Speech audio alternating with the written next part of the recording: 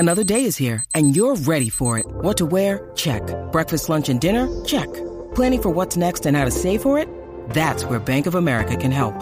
For your financial to-dos, Bank of America has experts ready to help get you closer to your goals. Get started at one of our local financial centers or 24/7 in our mobile banking app. Find a location near you at bankofamerica.com/talktous. What would you like the power to do?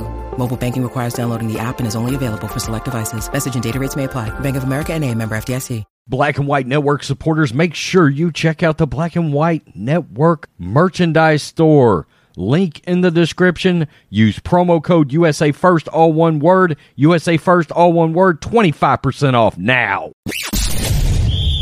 You're tuning into Black and White Sports on YouTube. The no-holds-barred truth on sports. The main event starts now. Black and White Network supporters, make sure you check out the Black and White Network merchandise store. Link in the description. Use promo code USA First, all one word. USA First, all one word. 25% off now. All right, guys, we got an update now on the Deshaun Watson suspension. Judge Sue L. Robinson has laid down a verdict on whether or not Deshaun Watson will be suspended. So over here on ESPN, source, Cleveland Browns quarterback Deshaun Watson suspended 6 games for violating NFL's personal conduct policy. Now, yesterday, the NFLPA put out a tweet, and they said that they would actually accept the ruling of Sue L. Robinson, and that just told us that he would not be suspended for a full season. And the word is that the NFLPA and Deshaun Watson would actually sue the NFL if he was actually suspended for a full season. And we know that the NFL did want a full season.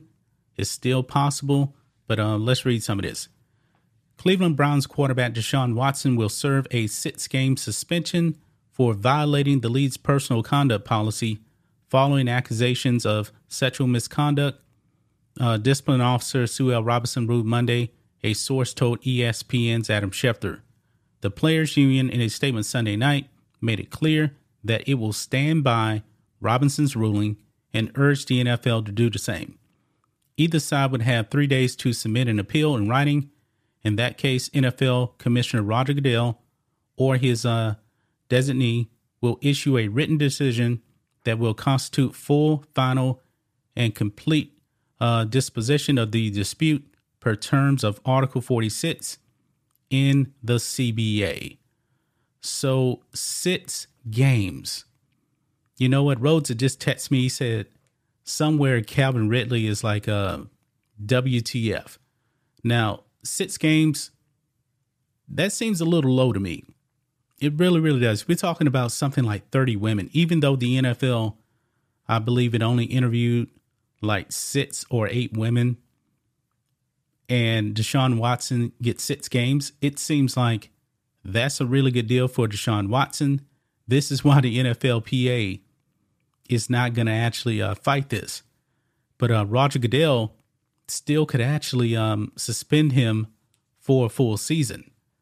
Tom Brady is somewhere. It's like, wait a minute, man.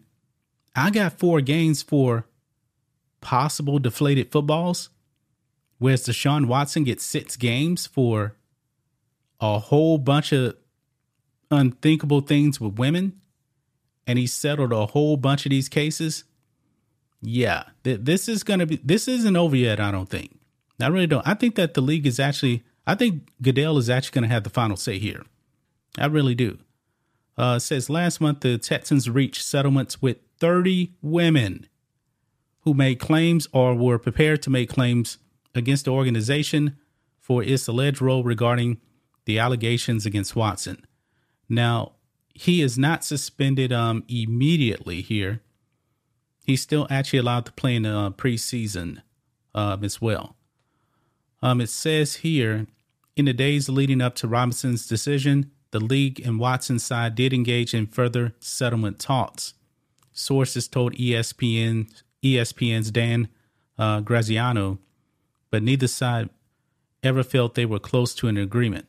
The most Watson's side indicated it was willing to offer was a suspension in the range of 6 to 8 games, according to sources.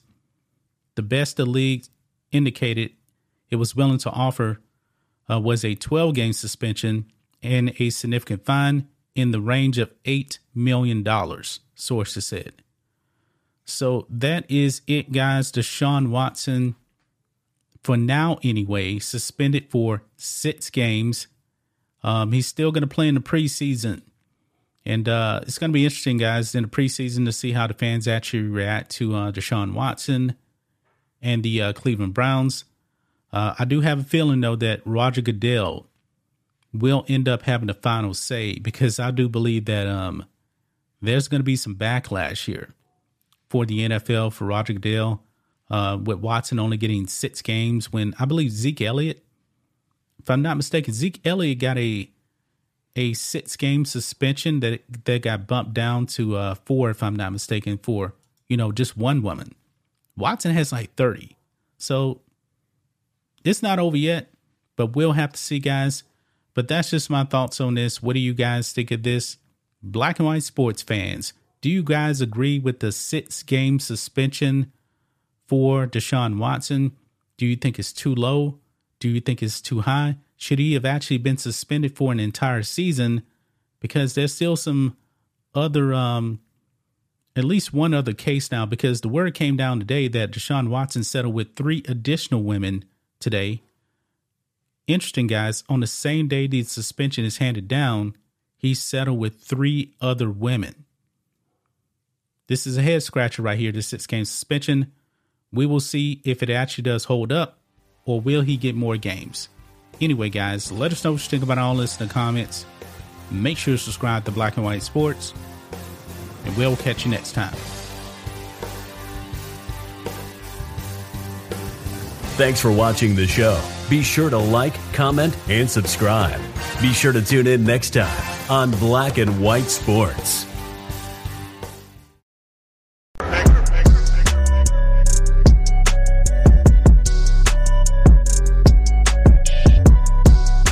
Black and White Network supporters, make sure you check out the Black and White Network merchandise store. Link in the description. Use promo code USA First, all one word. USA First, all one word. 25% off now. Black and White Network fans, we are back with another video.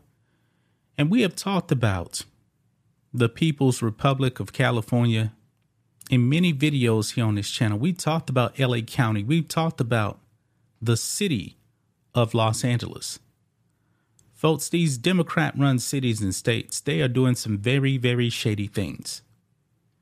If you guys remember, about a month ago, we put up a video about New York City, how they were actually going to allow non-citizens to vote in local elections. But thank God that the state Supreme Court said, oh, no, you cannot do that. That violates the state constitution. Now, flash forward here, guys. LA County is doing something very, very shady as well. Folks, I do believe that the ultimate goal for these Democrats is to have some type of a world government. They don't believe in the United States of America. That's why they don't put citizens first. That's why they have an America Last agenda. Now, guys, check out what Los Angeles County is now doing in the local government.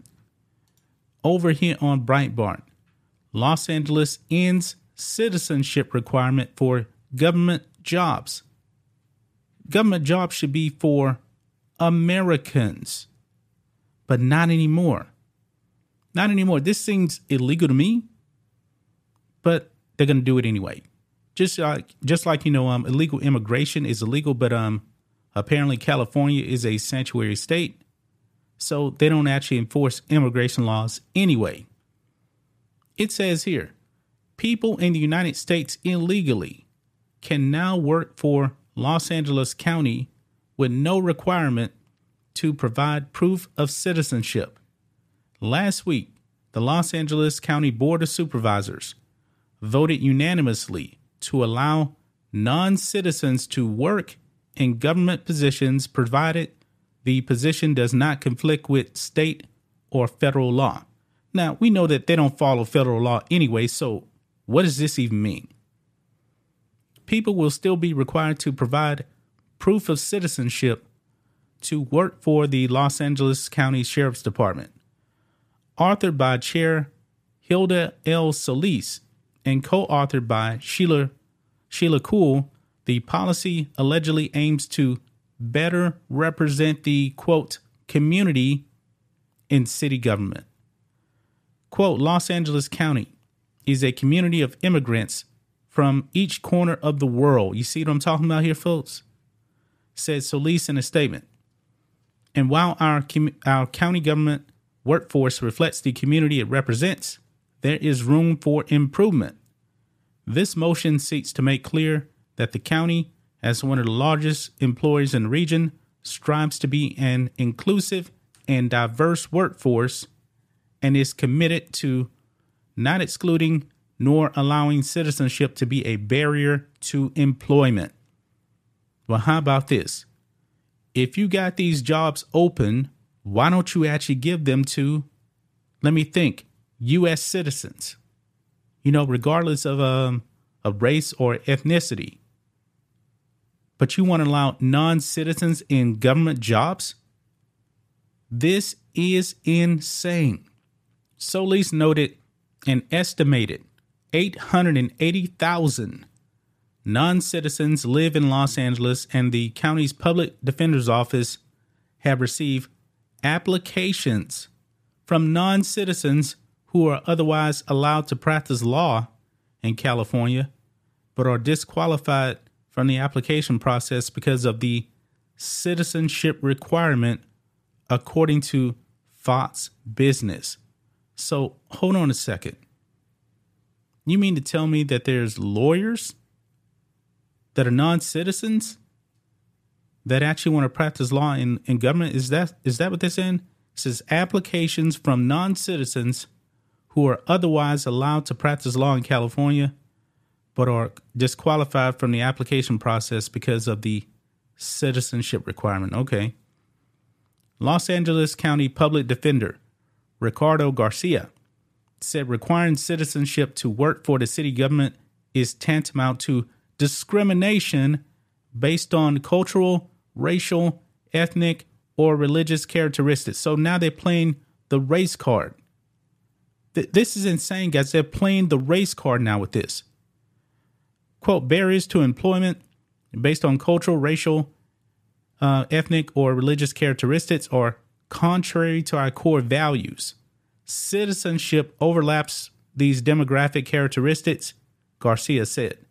This motion by Supervisors Solis and Kuhl will promote equity in hiring and give the Public Defender's Office access to the most qualified applicants for employment, irrespective of their citizenship status.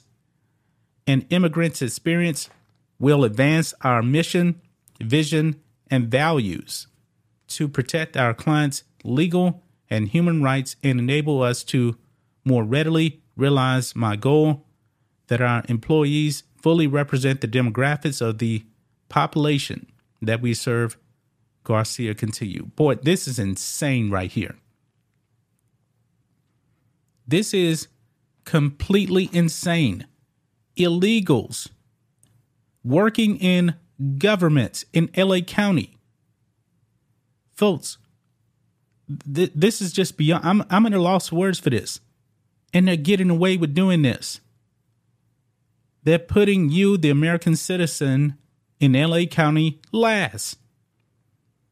So if somebody crosses the border illegally and they have the qualifications, they're going to hire these people. They're going to hire them. This is just why do you people in LA allow this to happen? Why do you people put corrupt cronies in power over there? I just don't understand this. I don't understand this. Little by little, folks, they really just want a world government. If you let Democrats get control, and they're already in control in California, in LA, overrun with Democrats. I know that they actually have a large Republican base out there in California, but it's 2-1 over there, Democrats. And these people, man, you know, we should just go our separate ways. You know, we're not even really a country right now, to tell you the truth. We're really not. If LA is going to do this, California, I mean, really, folks, there's no comparison when it comes to California and Texas, where I'm at. We're not even in the same country. We don't even follow the same rules. We don't even follow the same Constitution, because California is just violating the Constitution left and right. They allow illegal immigration to run amok. They don't care. That's just my thoughts on this. What do you guys think of this? Black and White Network fans, let us know what you think about all this in the comments. Make sure to subscribe to the channel, and we'll catch you next time.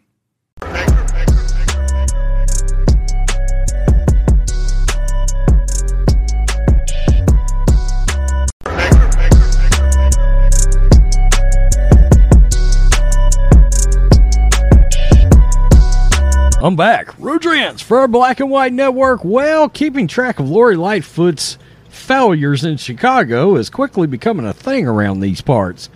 I saw this article and I said, oh shit, that's a video. Because it sort of baffles the mind what's going on up there in Illinois. But it's much like many states and or cities, Portland, Seattle, around the country where crime is running rampant. And it seems that the one thing that they all have in common is Democratic mayors, Democratic governors, Democratic DAs, all the above. What do they also have in common? Things like defunding the police and or yanking the balls off their police department so they can't actually do their jobs. Number one, let's just start this out. Let's start it out with the weekend tally of violence in Chicago. How about 48 shot? 48 shot. Just shy of 50. 5 people are dead. And that's according to the Chicago PD. And then this comes out. Okay, this is from Fox News. And it's from a couple of days ago, because it seems Chicago Democrats all of a sudden lost their tongues. They can't seem to explain why in 2021 they had the lowest arrest rate in 20 years, even though crime is surging everywhere. Imagine that. Well, it's because they've, again, removed the sacks from their police department. That's not the police department's fault, but that would be one Lori Lightfoot, one Kim Fox, one J.P. Pritzker, or however in the hell you say your name, Pritzker. Who gives a shit? You suck. Okay, let's look at this. Elected Democrats in Chicago remained silent when asked by Fox News Digital how they planned on addressing plummeting arrest numbers and police morale in the city while crime has surged since 2020. Chicago police made arrests in 12% of crime cases in 2021. How is that possible? The lowest rate since 2001. How is that possible? As sweeping changes have been made in recent years as to how the department patrols the streets, including, and you're going to love this, restricting vehicle pursuit policies, and this just kills me, ending foot pursuits. If a suspect runs from an officer, or if someone commits a minor offense, they don't go after them. I mean, say that out loud. You know, I could laughingly say, shit, here in Texas, we're going to say stop or we'll shoot, and then we'll shoot. I mean, that's unbelievable. It's unbelievable. Fox News Digital reached out multiple times to all these offices in question for comment. They didn't say a damn thing. Chicago has been rocked by crime in recent years. Homicides skyrocketed in the city 2020 following a drop in violence from the previous 3 years. The Windy City recorded 770 homicides in 2020, up 50% compared to 2019. Last year, the city broke a 25-year record when they surpassed 800 homicides. Now, somehow, some way, shootings and killings are down this year. 17% and 10%. They're down this year. Keep that in mind. They're down. 48 shot over the weekend. I hope that's not really considered a win up there. However, the city is still on pace to break the 600 homicide benchmark by the end of the year. The number of traffic stops and tickets have also dropped.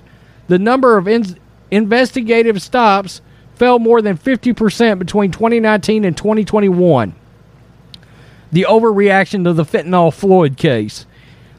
Additionally, the Chicago Sun-Times analysis showed that fewer crimes are being reported to police by residents and officers on the streets.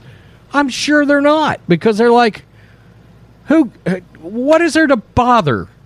They're not going to do anything. Man, that's jacked up, but that's exactly how those citizens are feeling up there. Quote, I'm not shocked that our governor, mayor, and state's attorney refused to comment. Alderman Anthony Napiano of Chicago's 41st Ward told Fox News Digital their policies have led to the increase in crime and decrease in arrest. Just look at state of Illinois' recently passed crime bill, the Safety Act. Oh, God. Or the Chicago's Police Department's most recent policy regarding chasing criminals on foot. And don't forget the state's attorney's track record of lowering felony offenses to misdemeanors and putting criminals back on the streets within hours. It's all disgusting. He also added, the situation in Chicago represents a political strategy motivated by the socialist wing of the Democratic Party, the Squad. The socialists are implementing policies that handcuff our police officers and restrict them from doing their jobs. Then when crime gets out of control, they blame the police. There's more than one way to skin a cat. This is a new script for defunding the police. The end goal is to destroy police departments and implement their own. In addition to rising crime, lenient sentencing policies have often resulted in violent criminals being released back on the streets, have resulted in police officers thinking twice before arresting certain criminals. Wow. A police officer told the Chicago Sun-Times last week that officers hesitate interacting with, quote, criminals with guns due to prosecutors having a tighter grip on approving felony charges against criminals. In the past, I might see a guy with a gun in his waistband. I'd jump out and chase him. An officer told the outlet, quote, no way I'd do that now. In other words, it's not worth it because the Democratic Socialist leadership up there is not going to do a damn thing about that guy with a gun. Wow. Vote these people out. Retired Chicago Police Chief of Detectives Eugene Roy told Fox News Digital last week the morale department is low in part due to officers believing that elected officials don't have their back. You're not wrong. They don't. Quote, there's a fear among police officers that if they do the right thing, politics or other considerations, racial considerations might come into play, and they might end up getting jammed, fired, criminally charged for doing the right thing. I'm pretty sure that police officer just said the police department is officially afraid to arrest black folks because they don't know if they're going to be the ones that are in a bind. Wow. Wow, it's unbelievable that that's where we are. 48 shot, 5 fatally in Chicago. Police officers, they're handcuffed. The police officers, they're the ones that's handcuffed. Lori Lightfoot is a failure of monumental proportions. Kim Foxx, that governor up there as well. You got people that work in Kim Foxx's office just bailing out. I'm done. She don't want to prosecute anybody. We're out of here. Lori Lightfoot, she's busy at Lollapalooza talking about my band Metallica. Should never come out of her mouth. Oh, I'm a huge Metallica fan. No, you're not. Go sit down. It's unbelievable. It's unbelievable. Lori Lightfoot is starting to become a real thing on this channel. I mean, she flies right in with the Ted Wheelers and the Jenny Durkins and anything that Soros has had something to do with. You know, funding behind the scenes, these socialist Democrats. They're running that city into the ground, and the only way this is going to stop, you've got to quit voting for these folks. If you're a lifelong Democrat, you need to understand what used to be a more centrist, slightly left of center Democrat, it does not exist in your positions of power. You have the squad in there. You have people that are radically woke, radically progressive, and in turn, it makes them dangerous. They should not be in charge of shit. Nothing. Much less around a police department, anything to do with criminals. They're letting the criminals run the city. Plain and simple. Tell me what you think. Black and White Network supporters, peace. I'm out. Till next. Black and White Network supporters, make sure you check out the Black and White Network merchandise store. Link in the description. Use promo code USA First, all one word. USA First, all one word. 25% off now.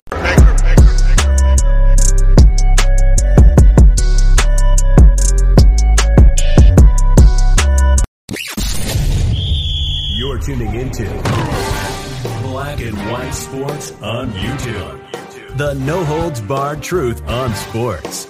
The main event starts now. I'm back. Rodrance for Black and White Sports 2. Well, the news just came down that Deshaun Watson is only going to get 6 games, a suspension from the NFL for violation of the personal conduct policy. Now, there is still a chance here that Roger Goodell could step in and extend the suspension. My gut feeling is he will not. I feel like they had this worked out when the news came out yesterday that the NFLPA and Watson was not going to appeal a suspension. I believe they knew then he was only getting 6 games, and that Roger Goodell and the NFL PA and Watson had all come to this agreement. Now, I know they said that settlement talks broke down. That may be fine, but they may have found out this is what it was. Watson's camp said, you know what? You got off pretty easy here. I think he got off ridiculously easy.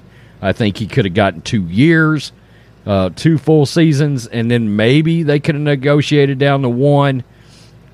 But you combine that with the fact that he actually settled 3 of the last 4 cases.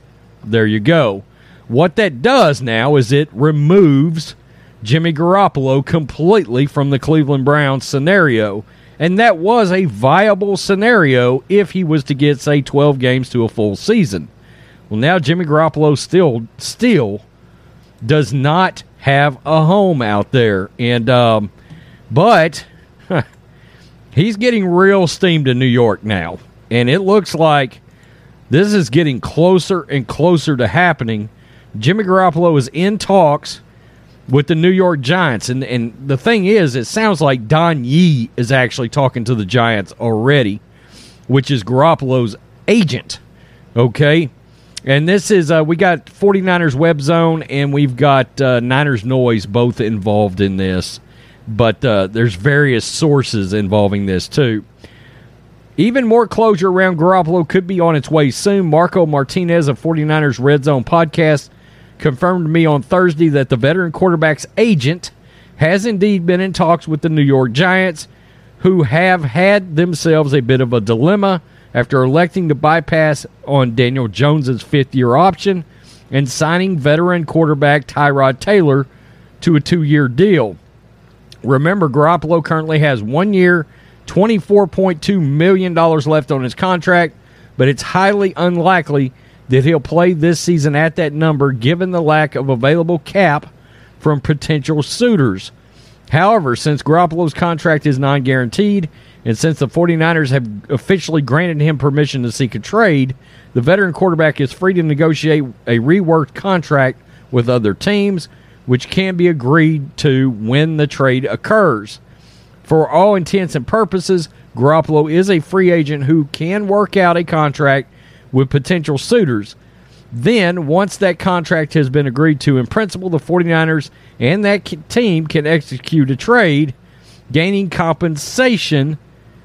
Now, in return, Martinez's word came the same day the Giants quarterback Daniel Jones was seen struggling in camp, leading to a question whether the Giants may look to trade or even let Tyrod Taylor take the first-team snaps. And evidently, he's looking really bad, Daniel Jones is, which is pretty surprising, actually. I actually thought he might... we might actually get some positivity out of Jones this year with Brian Daboll there, but that looks like that may all be out the window. New York Daily News' Pat Leonard wrote that Jones' offense was a mess on Friday and even entertained the trade for Jimmy Garoppolo himself. The rookie head coach Brian Daboll is only 3 practices in to his first Giants training camp, but Daniel Jones' first-string offense was a mess Friday. Quickly, it seems that at some point Daboll may need to see what first-string offense looks like with Tyrod Taylor under center, or maybe the Giants would entertain the trade for 49ers Jimmy Garoppolo after all. Now, what could that look like? New York invested in a high-profile quarterback, Daniel Jones, with a 6th overall pick. Now, let's go down. New York owns all of its 2023 draft picks between rounds 1 and 5 and also has 2 7th-round picks. Still not likely to receive a hefty return for Garoppolo, the Niners may nevertheless be comfortable accepting a 4th or even 5th-round pick should the Giants elect to absorb all of Jimmy G's $24.2 million base salary. That's not going to happen. That's not going to happen. The Giants are not taking on that entire salary. Considering the G-Men only have $5.43 million in cap space, though, it's not likely that would happen. There you go. Now, they lay out a scenario that has the Giants giving up a 3rd and Daniel Jones. I got to be honest with you, as a Niners fan, I kind of like that. I kind of like the idea of getting Daniel Jones back. He might be a guy that in the Shanahan offense, he might be a pretty decent fit there, actually, especially at backup. So I can't say I hate that. Now, the thing I can tell you right now, I don't see them getting a 3rd-round pick and Daniel Jones. I don't see that happening. New York won't trade for Garoppolo outright. That much is certain, but trading away Jones, the Giants would clear over $4 million in cap savings. Now, San Francisco wouldn't have to keep Jones on its roster, especially with backup quarterback Nate Sudfeld having a fully guaranteed $2 million contract for 2022. By parting ways with Jones, in the immediate aftermath, the 49ers would clear the quarterback's roster bonus of just over $3.2 million. This might be enough to convince the G-Men to bite, and it's all purely speculative at this moment. Yeah, but what happened here is, look, when Watson got that little of a suspension, there's only 2 teams that look like they're in play now at all, and that would be Seattle. Seattle's only in play if there's an outright release. Okay? If Garoppolo was to all of a sudden get released today, then yeah, it'd probably be a war of who would want to pay Garoppolo the most between the Giants and the Seahawks. The Giants kind of came out of nowhere in this, and it seems like they came out of nowhere because of how Daniel Jones is showing out in camp, or not showing out, for lack of a better way of putting it. And getting Daniel Jones back, that's interesting for the 49ers, I think. But they're saying that the Niners would actually cut Jones immediately. Well, if you gave me the option of Nate Sudfeld or Daniel Jones, I'm going to keep Daniel Jones. He's young. He's young anyway. Yeah, he's younger. First-round talent. And at times, Daniel Jones has flashed. When has Nate Sudfeld ever flashed anything? I mean, this is the quarterback that essentially came in an Eagles game and Doug Peterson lost his job over it. I never understood the fascination with Sudfeld and the 49ers. I don't get it. But the problem is they gave Sudfeld a fully guaranteed contract.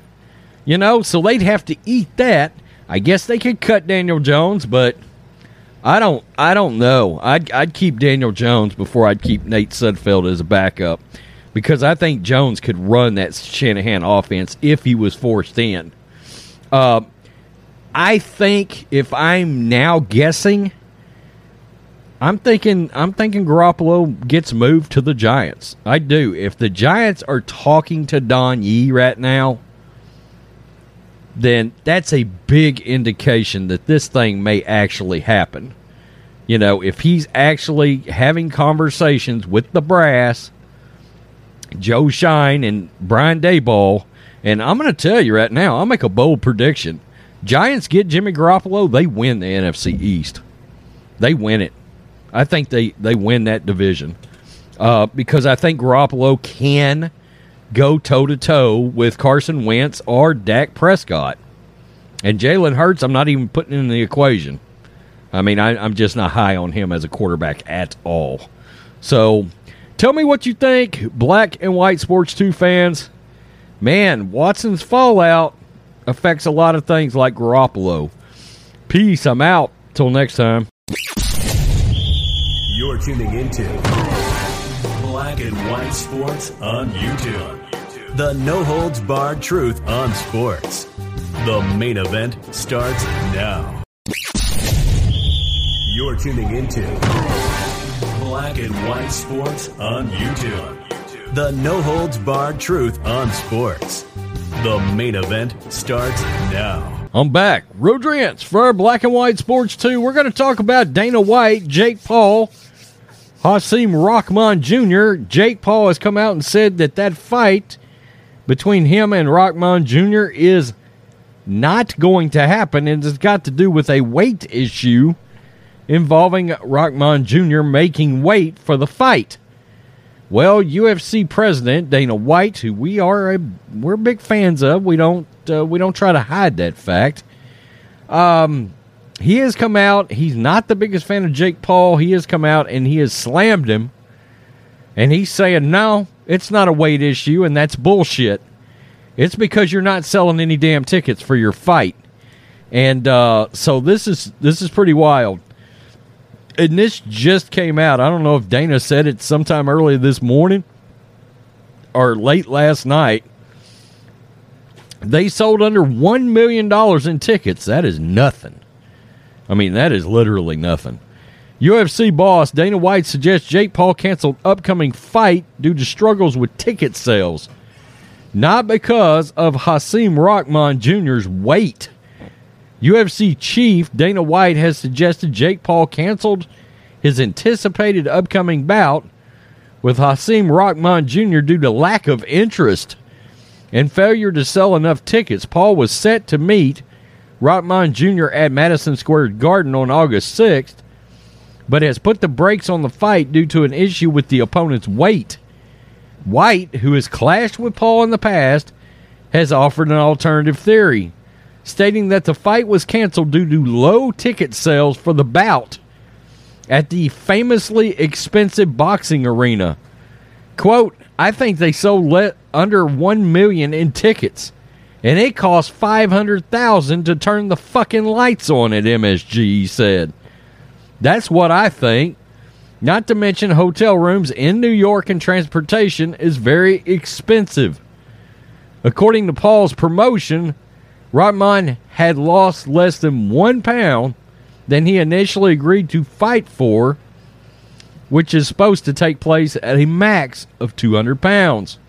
Rahman weighed 216 pounds on July 7th and had reportedly offered assurances to Paul's team he was on track to make weight at the weigh-in on August 5th.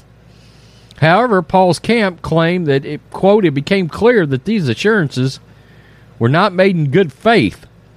The YouTuber's promotion team, Most Valuable Promotions, announced the news Saturday night as they said they could not work with someone who was conducting themselves in a deceiving and calculated manner. Paul was originally set to fight Tommy Fury, but the younger brother of heavyweight world champion Tyson Fury pulled out for a second time after he refused the visa to enter the country, to enter America. That's got to do with that investigation going on involving the mob, I think. The YouTube star called an emergency press conference as he posted a video to his Twitter account where he branded Rahman unprofessional before immediately changing his bio to read, Rahman Jr. and Tommy Fury were too afraid to fight me, and I'm not a real boxer. Laugh out loud. Alrighty, folks. Emergency press conference. You may have seen the news that Rahman Jr. has pulled out of the fight. This is not a joke. I am devastated. I cannot effing believe this. We just found out this news. This is just another case of a professional boxer, just like Tommy Fury, being scared to fight me. It's clear as day that these guys have been so unprofessional to work with, looking for any excuse to such more money out of the event to coerce us into doing things. And from the jump, I knew that the bottom of my heart that these guys didn't want to get in the ring with me. It's clear as day. And there's the full statement. I'm not going to read it, but we get the point from that. Dana White, by the way, is an old boxer, old school, back in the day boxer. And from the very beginning, he's had no respect for Jake Paul whatsoever. I have read where these Paul guys have taken this boxing thing very seriously. And some guys have come out and said, well, they got some skills. Other guys have come out and said, well, this is a propaganda event anytime they fight. You know, I don't know what to believe involving those two. I mean, I don't have any ill will towards either one of them. If they want to go fight, they can. I don't give a shit what they do or how they earn their money. But Dana White, he's been very vocal and very critical of everything they've been trying to do. And he does not believe they're legitimate. And he also believes some of the MMA stuff where you got MMA guys getting in the ring with some of these guys. Well, you know, MMA guys train in certain disciplines of martial arts and have specialties, okay? And so, in other words, if they get in the ring to box a guy whose specialty is really Brazilian Jiu-Jitsu, and they're not actually boxers, and then one of the Paul boys win the fight, well, that becomes up to debate. Well, are they actually fighting a boxer? And now we got two boxers. They can't fight. Now, I read where Fury was not fighting because, frankly, he can't get a visa to get in to fight. There's some kind of investigation going on involving the brother, the Irish mob. I did a video on that. It's pretty wild, actually. So, tell me what you think. Do you think this is BS? Do you think Dana's right? Do you think he's wrong? I don't know what to think, frankly. Peace. I'm out. Till next time. Black and White Network supporters, make sure you check out the Black and White Network merchandise store. Link in the description. Use promo code USA First, all one word. USA First, all one word. 25% off now. You're tuning into Black and White Sports on YouTube. The no-holds-barred truth on sports. The main event starts now. You're tuning into Black and White Sports on YouTube. The no-holds-barred truth on sports. The main event starts now. I'm back. Rodrance for Black and White Sports 2. Well, we're going to talk about this Kyler Murray contract. Because there's a hell of a lot of controversy around it. Now, simply put, I wouldn't have given him this contract. Not a chance in hell would I have given Kyler Murray this kind of money. But this has turned into a race issue. Who the hell saw that coming? Well, it has. Warren Moon has now come out and made all these assumptions, and that's just what he's doing, is making an assumption that Kyler Murray is being criticized, and we see this a lot because he's a black quarterback. It's weird because Patrick Mahomes is what? Arguably the best quarterback in all of football. I mean, there's an argument there between Brady, Rodgers, and Mahomes. Josh Allen, I think, is starting to flirt with getting in that conversation. And who knows where the hell Joe Burrow and Justin Herbert's going to be by the end of the year, because both of those dudes can flat sling it. Well, let's get to this because, I mean, I've got 3 stories here for one video, and it's got to do with Kyler Murray having a clause in his contract. And look, there's been rumors out there that he doesn't study. Okay, he just doesn't prepare like he should for NFL games as an NFL quarterback. Well, look, the Cardinals put this in there, and it has since been removed because it was called disrespectful, but they put that in there for a reason. Okay, there's reasons why there were rumors around about whether or not this guy should get an extension like he has. I'm going to tell you my number one issue with him.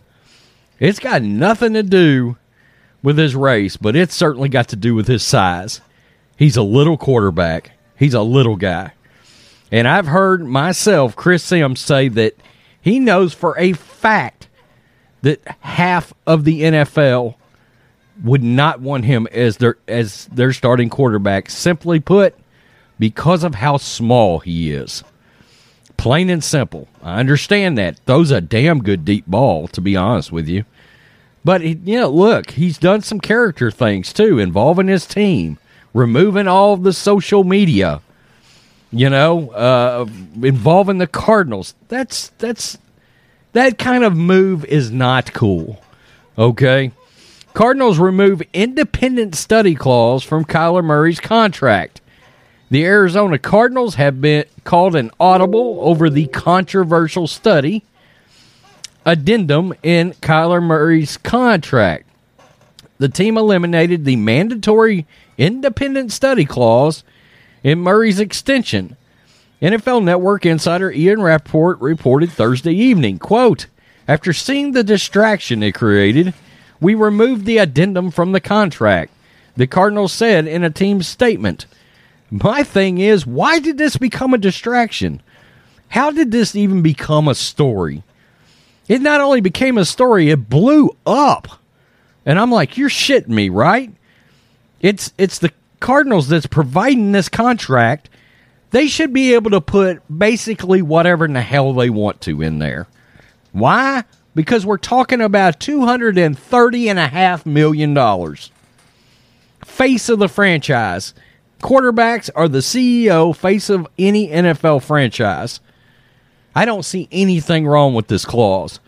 Quote, "It was clearly perceived in ways that were never intended. Our confidence in Kyler Murray is as high as it's ever been. Nothing demonstrates our belief in his ability to lead this team more than the commitment reflected in this contract." Okay, well, let's get to this. Kyler Murray, this is Breitbart, blasts disrespectful questions about his work ethic after homework incentives revealed. During a press conference on Thursday, Murray lashed out.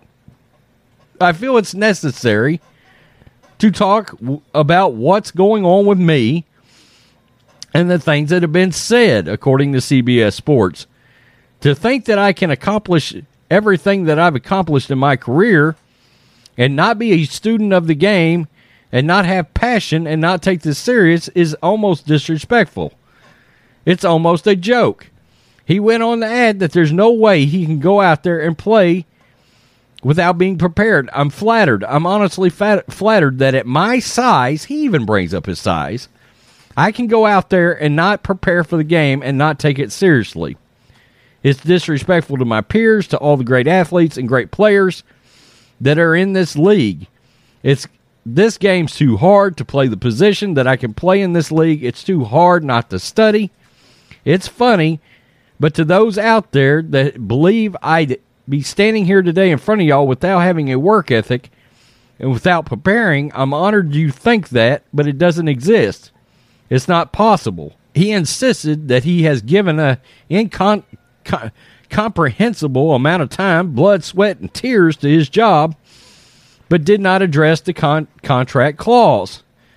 However, CBS noted Murray downplayed the need for reviewing game film in the past. In a recent report by the New York Times, the player was offhanded about game review. I'm not one of those guys that's going to sit there and kill myself watching film. Okay. That tells you right there why they put it in there. Murray said, I don't sit there for 24 hours and break down this team and that team and watch every game because in my head I see so much. Still, there was a bit of drama during the negotiation of his contract. There were no reports that Kingsbury has been heard dissing Murray over game prep, the AP noted.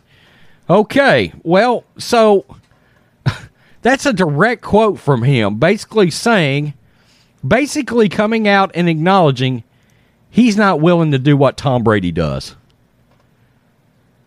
That comment, that quote right there, I'm not one of those guys to sit there, well, bitch, I'm not signing you. I'm not giving you that long-ass contract. I mean, now that I read that quote, honestly, I got all kinds of questions about your work ethic now. I mean, just being honest, that's crazy as hell. So, all right, we'll take that, put that aside, because now I completely understand why the Cardinals put that in there. And now they've taken it out. I mean, come on. Warren Moon has decided to turn this into a black-white issue. I don't know why.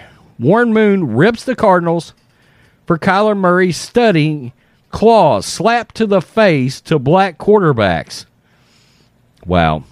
Hall of Fame quarterback Warren Moon ripped the Arizona Cardinals for putting a so-called, quote, homework clause in Kyler Murray's contract, calling it a slap in the face to all African-American quarterbacks.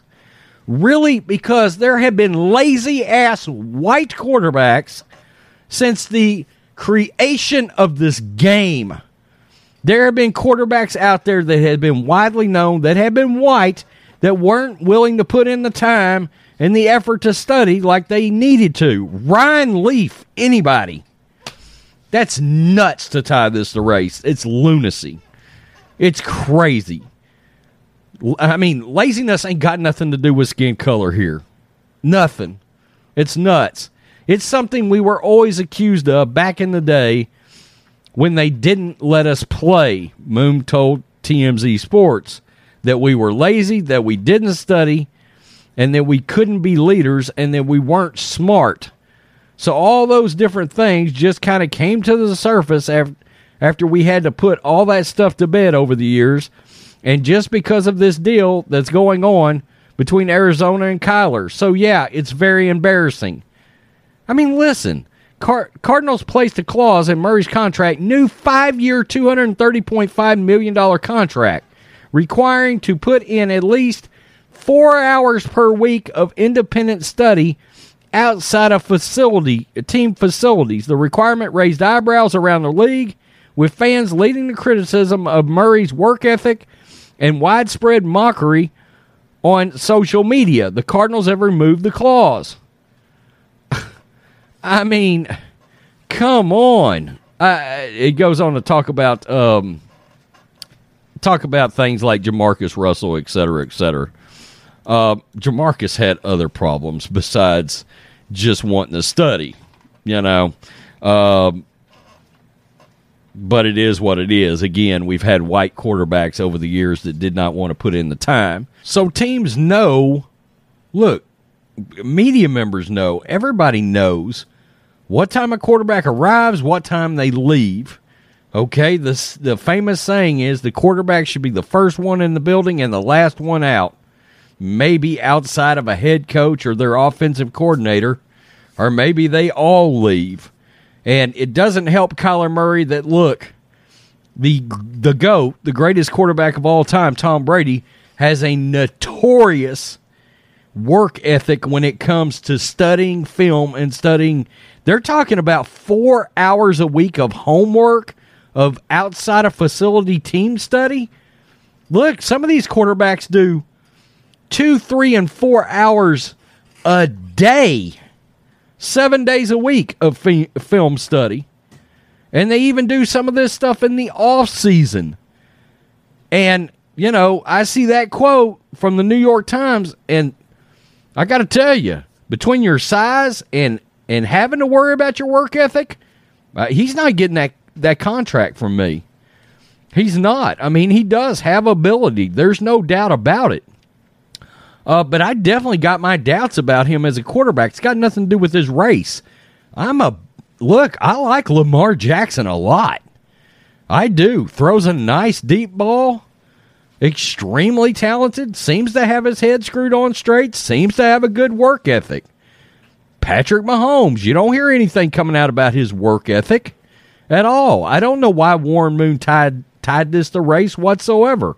I think it's wildly irresponsible. And look, I'm a Warren Moon guy. He's one of the greatest quarterbacks to ever touch a football. Absolutely. And yeah, I can see where he probably dealt with some things 30 years ago, but not now, okay?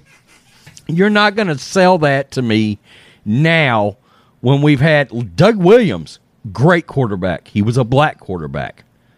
Did anybody question Doug Williams' work ethic? Because I don't remember that. I don't. And I can remember watching Doug Williams a lot. I'm that old. Yeah, unfortunately, I am that old. I just think it's irresponsible. I think it's some soundbite bullshit from Warren Moon. He's played the race card a lot before. Look, if somebody's lazy, it's got nothing to do with their skin color. They're just worthless as tits on a boar hog. Let's be real. Okay, hell, you can be white and not want to hit a lick. Plain and simple. And what kills me is we're talking about $230.5 million. Shit, you better be willing to go out there and perform circus tricks for that kind of damn money, regardless of race. It just kills me, the entitlement from some of these younger athletes now. It's crazy as hell. It makes me almost wonder if sports is going to even be watchable in another 5 years, and it's because when you sit back and you turn your TV on and look at an athlete, you're just going to hate the sons of bitches.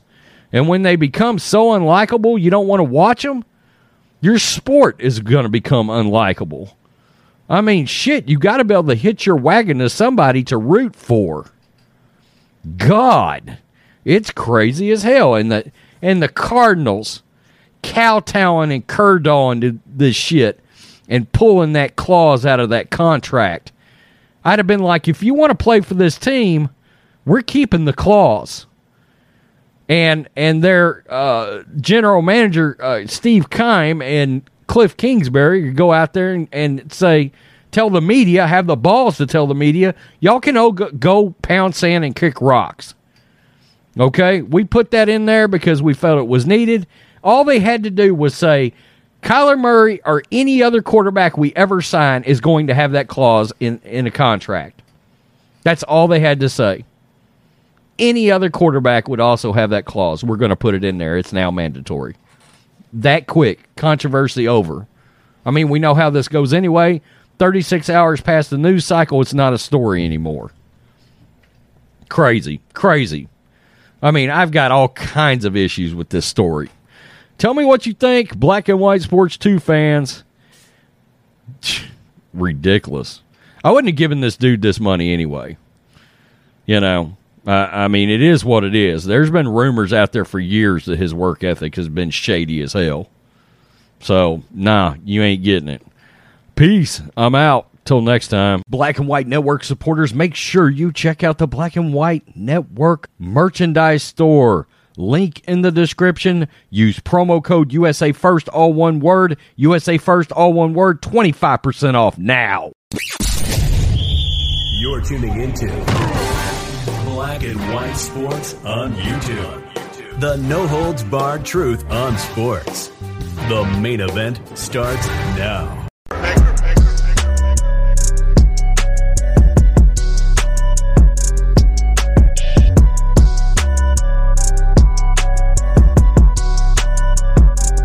I'm back. Road Rants for the Matrix and Road Show. We're going to talk about Joe Biden and Netflix. Now, what's so funny about this is it's really karma. It's karma. Why? Because corporations like Netflix got on the Biden train and drove this administration into office, supposedly, much like the mainstream media did. Well, guess what? Biden's inflation, Biden's economy, and his nightmare policies are now coming back to haunt Netflix. Now, Netflix has had a big layoff. Netflix's value has plummeted, much in the same way as Disney. A lot of it's got to do with leftist woke ideology. Netflix is trying to get themselves back to the middle of the road from a content perspective. Why? Because they're losing money. They let go of a bunch of woke content creators. They've got a lot of employees that are woke, that are furious, that a lot of them have already been shown the door. So they're trying to, at least in some part, course correct. But it may not matter. They've got this new business model coming, and it's desperation, where they're actually going to show advertisements. You can, in other words, take a lesser version of Netflix for a cheaper amount, a cheaper subscription, and you will get advertisements shown to you. Well, unfortunately for them, Biden's recession is causing significant reduction in value of what advertisers are willing to pay for advertisement. By the way, that's affecting us right here on YouTube. Right here on YouTube, CPMs are down about $2.50 per 1,000 views.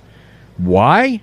Biden's recession, Biden's economy, Biden's inflation has got advertisers not wanting to spend as much money as they were, well, every year before now, essentially. Netflix hopes commercials, this is Breitbart, will save its hide, but Biden's recession is seeing significant slowdown in advertising. Netflix is betting that a cheaper version of its streaming service with commercials will help save its hide as a company continues to deal with unprecedented exodus of subscribers. The problem is they went so woke that people just threw their hands up and left. And it's rolled downhill. It's affecting everything. But the Biden reception is throwing another hurdle in the company's way, a significant shutdown in ad spending, slowdown in ad spending that is already hurting other streamers. Ad spending is cooling across the board as companies curtail marketing in the face of record inflation and overall consumer pessimism. With families forced to pinch pennies thanks to soaring and food gas prices, corporations are rethinking expensive ad buys on TV and online. The timing couldn't be worse or more just for Netflix, whose executives enthusiastically campaigned for and poured millions of dollars into Joe Biden's 2020 presidential campaign. The streamer is planning to launch its new ad-supported tier in less than a year in early 2023. No word yet on pricing, but it is expected to be a cheaper than Netflix least expensive version, which goes for $9.99 in the U.S. The advertising downturn is impacting the streaming industry, with Roku reporting a significant slowdown in TV advertising spend during the second quarter. Roku, which is a free ad-supported channel to its customers, blamed its weak financial results on the 1-2 punch of lower consumer spending and subsequent advertising retrenchment. We expect these challenges to continue in the near term as economic concerns pressure markets worldwide, Roku said in a note to its investors. Advertising woes have also hit other Silicon Valley giants, including YouTube, which saw ad revenue rise 4.8% in the second quarter from a year earlier, the slowest since the parent Alphabet began reporting that data. Wow. Facebook's parent company Meta fared even worse for the period, reporting its first quarterly revenue decline. The company is largely dependent on advertising for revenue. Netflix has resisted introducing commercials, but the last 2 quarters have sent the streamer to lose more than 1 million subscribers, something that was unthinkable less than a year ago. The company's stock is down more than 60% so far this year, prompting executives to lay off hundreds of employees and rein in the streamer's famously prolific spending habits. And part of it is I don't understand why they're putting so much money into movies on Netflix. I never watch a Netflix movie, like as in original content. You know, I go over there to find something that I've seen before, one of my favorite movies or something like that. Yeah, original programming, some of it's good. Stranger Things. Some of it looks terrible. They went so far left on content that it's caused a major issue for them. And again, they helped drive this train. Thing about it, look, they've got a long way to go. Unfortunately, we haven't been in this presidency that long, even though it seems like forever. I mean, it's killing everybody. This guy's policies, he's a total train wreck as a president. We normally cover politics on Black and White Network, but this was more entertainment related. And again, it's poetic justice. All of these companies got behind him because they wanted the orange man out of office so badly. And as they're seeing, this is their fault. Their political ideologies and their content and who they wanted to see in office is crippling and hurting these companies badly. Good. They deserve it. Hopefully they'll think about somebody that's more business-minded going forward when it comes to elections. But they won't, because all these people are driven by Hollywood. Ugh. The cringiest, most leftist people on the planet. I mean, look, Netflix can talk about a course correction, and yeah, a lot of their content might start going back in the other direction. That's great. But how do you ever get these people back? I mean, really and truly, that left. Their pocketbooks have got to get fatter before that's going to trickle back down to a company like Netflix and for their revenue to start going back up. Everyday people are the people that consume Netflix, and until their situation gets better, Netflix situation's not getting better, and until Joe Biden's out of office, their situation, our situation, everybody's situation is not getting better. Tell me what you think, Matrix and Roadshow fans. Peace. I'm out. Till next time. Black and White Network supporters, make sure you check out the Black and White Network merchandise store. Link in the description. Use promo code USA First, all one word. USA First, all one word. 25% off now.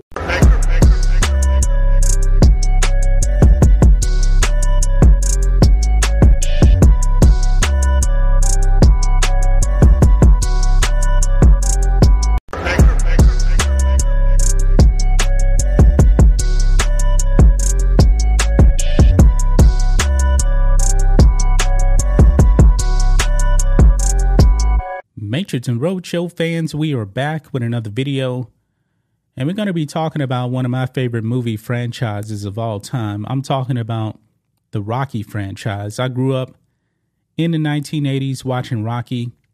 Absolutely love it. Sly Stallone is one of my favorite action stars of all time. Now, what we're going to be talking about here kind of caught me by surprise. Rhodes actually knew about this. And I had texted him about it. I was like, wait a minute, there's a Drago series coming? And he was like, oh, yeah, I meant to tell you about that.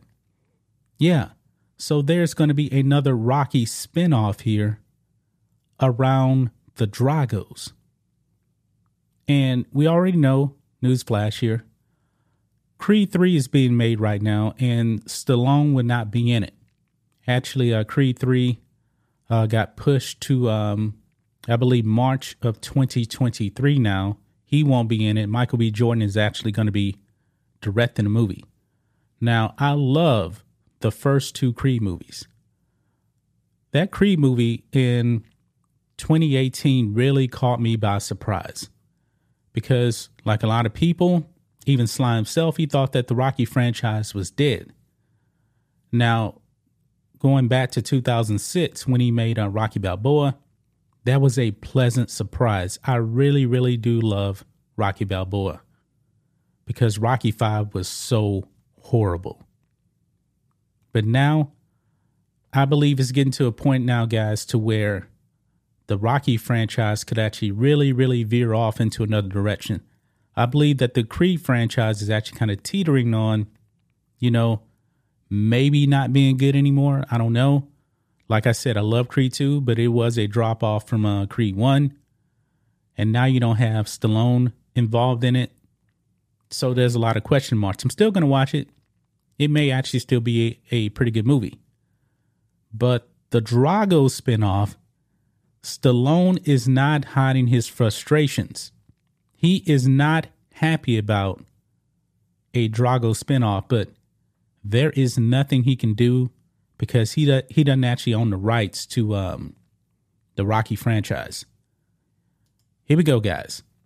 Sylvester Stallone slams Rocky Drago spinoff as greed.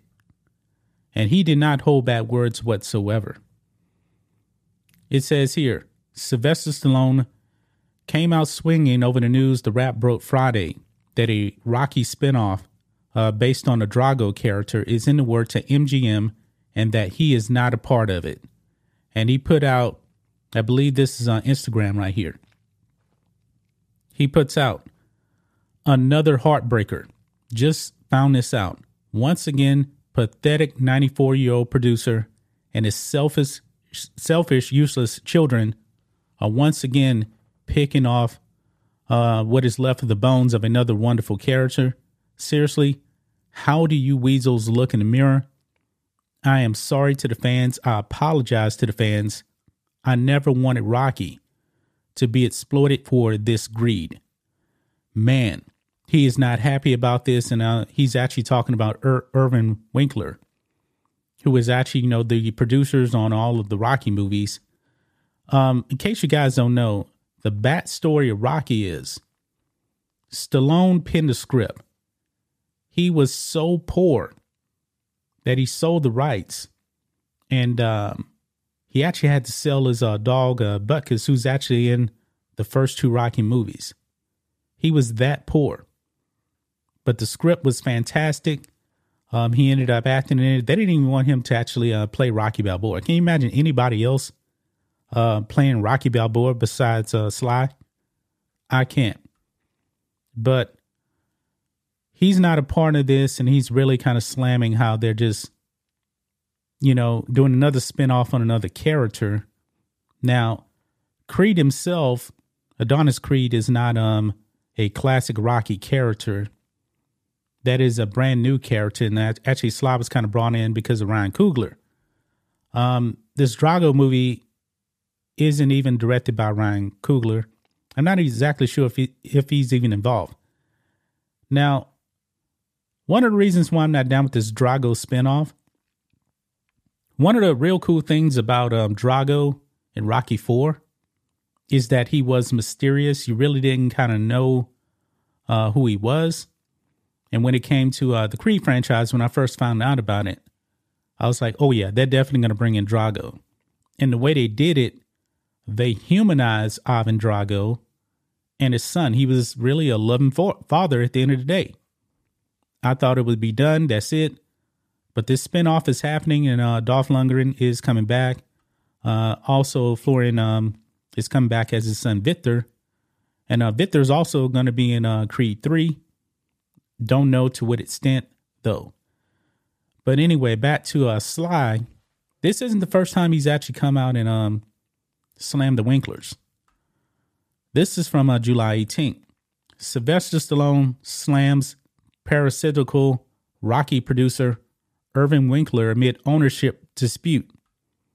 And this is all about, the ownership rights, because he doesn't really have the rights here. David Winkler is the son. Sly calls him painfully untalented, and his father, Irvin, the remarkably untalented and parasitical producer Rocky and Creed, before praising Winkler's wonderful producing partner, Robert Chardoff, who passed away in 2015. Quote, if it wasn't for Winkler, there would have been at least another 3 Rockies. That would have been wonderful. Frankly, that crew are the worst I think they meant unhuman beings right here. They misspelled it. I've ever met in the movie industry. I will forever love the loyal fans and keep punching, remember it feels good to clear your heart. So there's definitely some bad blood between Stallone and Winkler, man. But what do you guys think of this? A new Creed series is going to be in production. I believe it actually takes place after the events of Creed 2. We're going to find out more about the Dragos. I understand Sly's concerns here. This is definitely going down a slippery slope. This is almost like the Rocky verse now, like the MCU. I don't think Stallone ever intended it to actually get to this point. But it is what it is at this point, man. But that's just my thoughts on this. What do you guys think of this? Matrix and Roadshow fans, let us know what you think about all this in the comments. Make sure to subscribe to the channel, and we'll catch you next time.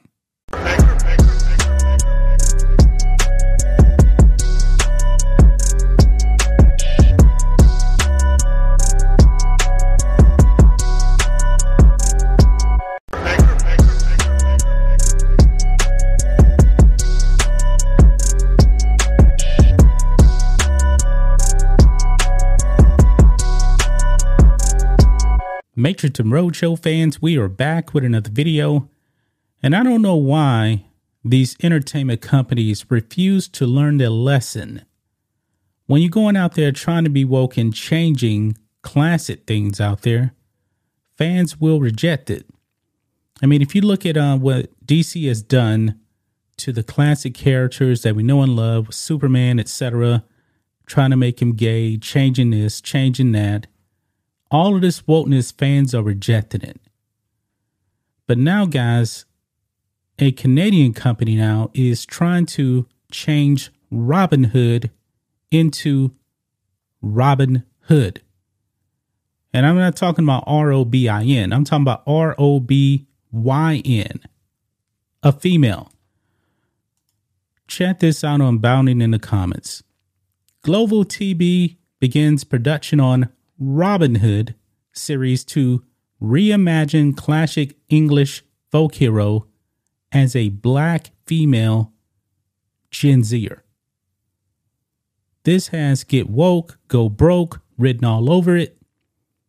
It doesn't make any sense. But let's read some of this, guys. Confirming that not even the Sherwood Forest can offer protection from the current state of Western entertainment, Canadian television network Global has announced that production has begun on Robin Hood, a new small screen series which will reimagine the English archer of legend as a young black female Gen Zer.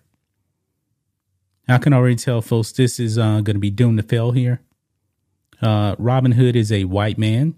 Let's just be clear about that. Robin Hood has been Robin Hood for roughly almost 1,000 years.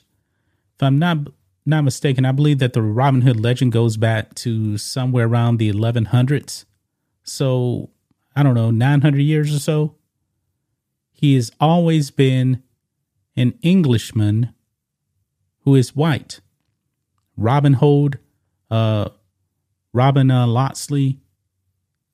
Now they want to make Robin Hood a black female that's a Gen Zer. This is not going to work. Following this original development announcement in January 2022, I didn't even know it was actually announced in. The upcoming 8-episode miniseries officially entered production on June 20th in the Toronto and Hamilton areas. Created by Canadian music video directorette, that's his name, and featuring a story by Orphan Black story coordinator Chris Roberts. The 8-episode near-fi action drama is described by Global as a contemporary reimagining of Robin Hood. So, is this really good? Is it going to take place in modern times, or it's just going to be like the Interview with the Vampire series that I talked about, where they just take the original source material and they flip it around and they start race swapping and that kind of thing? Maybe that's what it's going to do.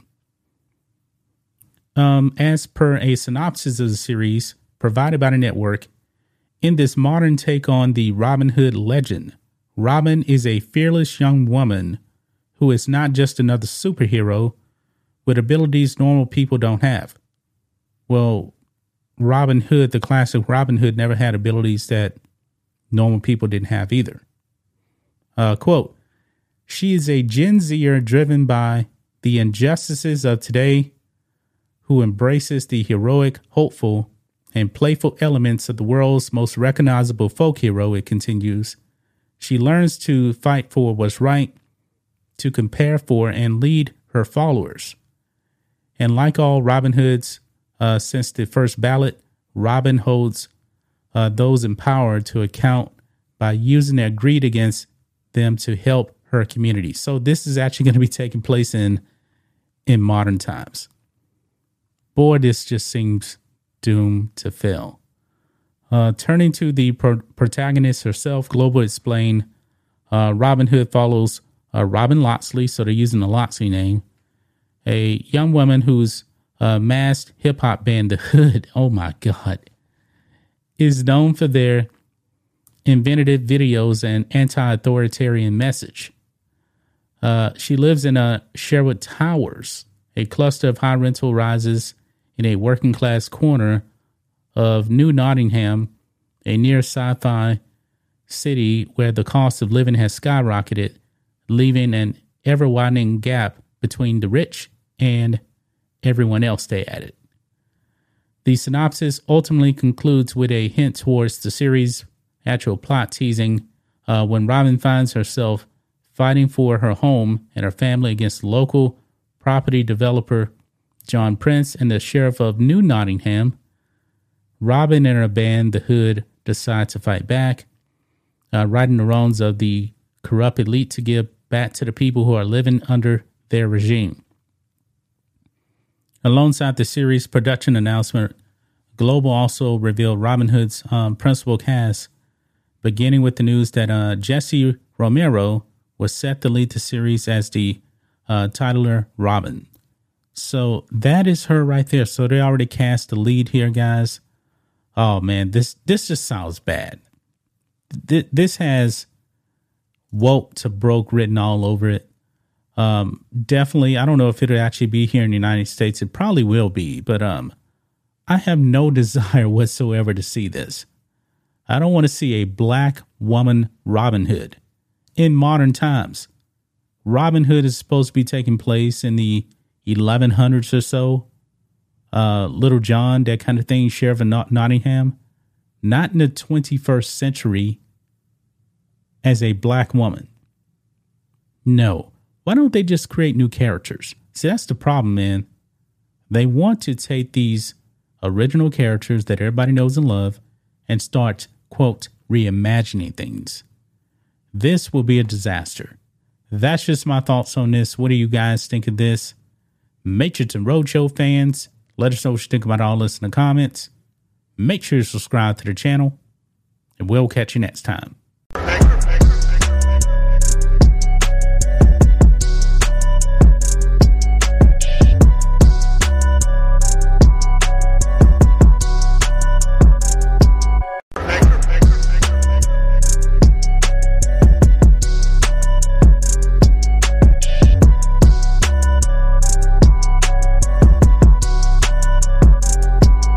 Matrix and Roadshow fans, we are back with another video, and this is actually going to be a follow-up video to my previous Rocky video that I put up yesterday morning.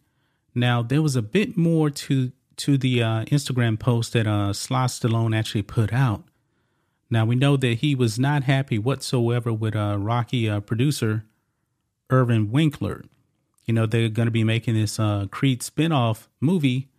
And apparently Dolph Lundgren is actually going to be in it. And in that same post, Sly came out and he slammed Dolph Lundgren as well, who played Ivan Drago. So over here on TMZ Sports, it says Sylvester Stallone again lashes out at Rocky producer over Drago spinoff film. Now, I'm not going to really kind of hash that again, watch my previous video. But here in this same post here, I actually ended at the part where he actually said, "I apologize to the fans. I never wanted Rocky characters to be exploited by these parasites." That's pretty much where I actually ended my video. Now, I did not do it from TMZ. It was actually from a different website, but this is the part right here that I miss. He continues on. He says, "By the way, I once had nothing but respect for Dolph, but he never told me about what was going on behind my back with the character I created for him," with exclamation points. "Real friends are more precious than gold."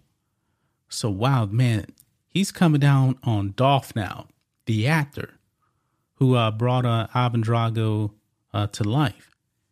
He said he once had respect for him, but I guess he doesn't have that now. I guess, he's not a real friend anymore. Now, of course, Dolph and Sly, they also make Expendable movies together too. I don't know the status of Expendables 4, but man, Sly, man, he is really, really upset about this. Rocky is his baby. This is what made him a star.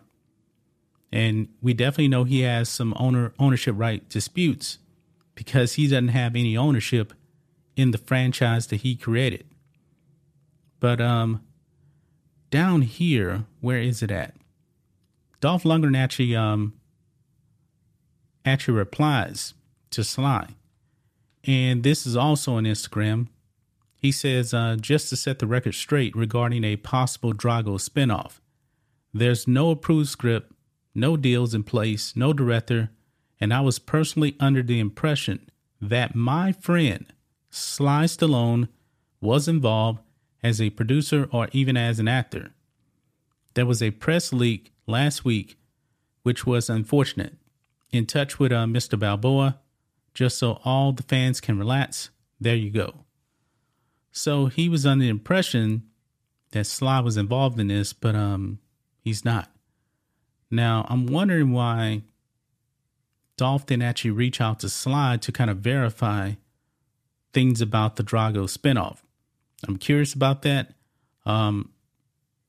because he doesn't mention anything about talking to Sly, but he said that there was an actual leak on this. So somebody talked to Dolph about this, but it wasn't Sly. He never talked to Sly about it. So this is kind of ugly, guys. This is getting really, really ugly. I know that Sly, man, he was trying to make Rocky 6 for the longest time, but after Rocky 5 it bombed. He spent many, many years trying to get everything right. I remember when I first went into the Navy, there was actually talk about Rocky 6, and that was in the year 2000. And Rocky 6 didn't come out until 2006. So, and Sly thought the door was closed, and then Creed comes out, and now they want to do all these other spinoffs. I guess, in a way, guys, it seems like, Sly is getting a bit of the medicine that George Lucas got when he sold Star Wars. Let's just be real about that. George Lucas sold Star Wars in 2012, 10 years ago, to the Walt Disney Company. He offered them his story treatments for 7, 8, 9. They threw it out, and he felt very, very disrespected. And I'm pretty sure that Sly probably feels the same way. He has no say what goes on with Rocky now, just like George Lucas has no say in what actually goes on with Star Wars anymore. Remember, George actually said that he sold his babies to white slavers. And I get it, man. I get it. I get it that Sly is definitely going to be upset because he created all of these characters. He created Drago.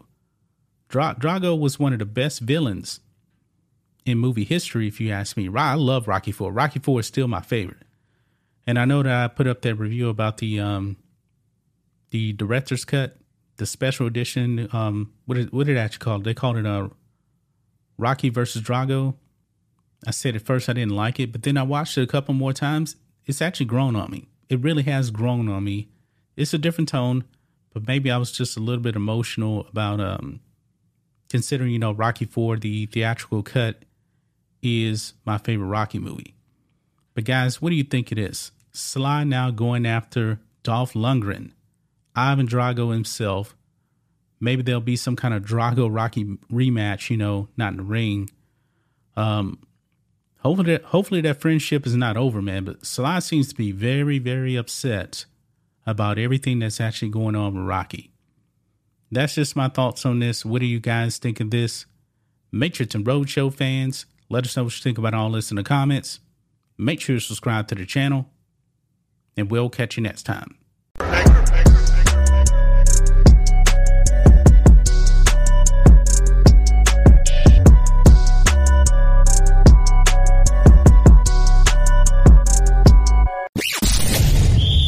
You're tuning into Black and White Sports on YouTube. The no-holds-barred truth on sports.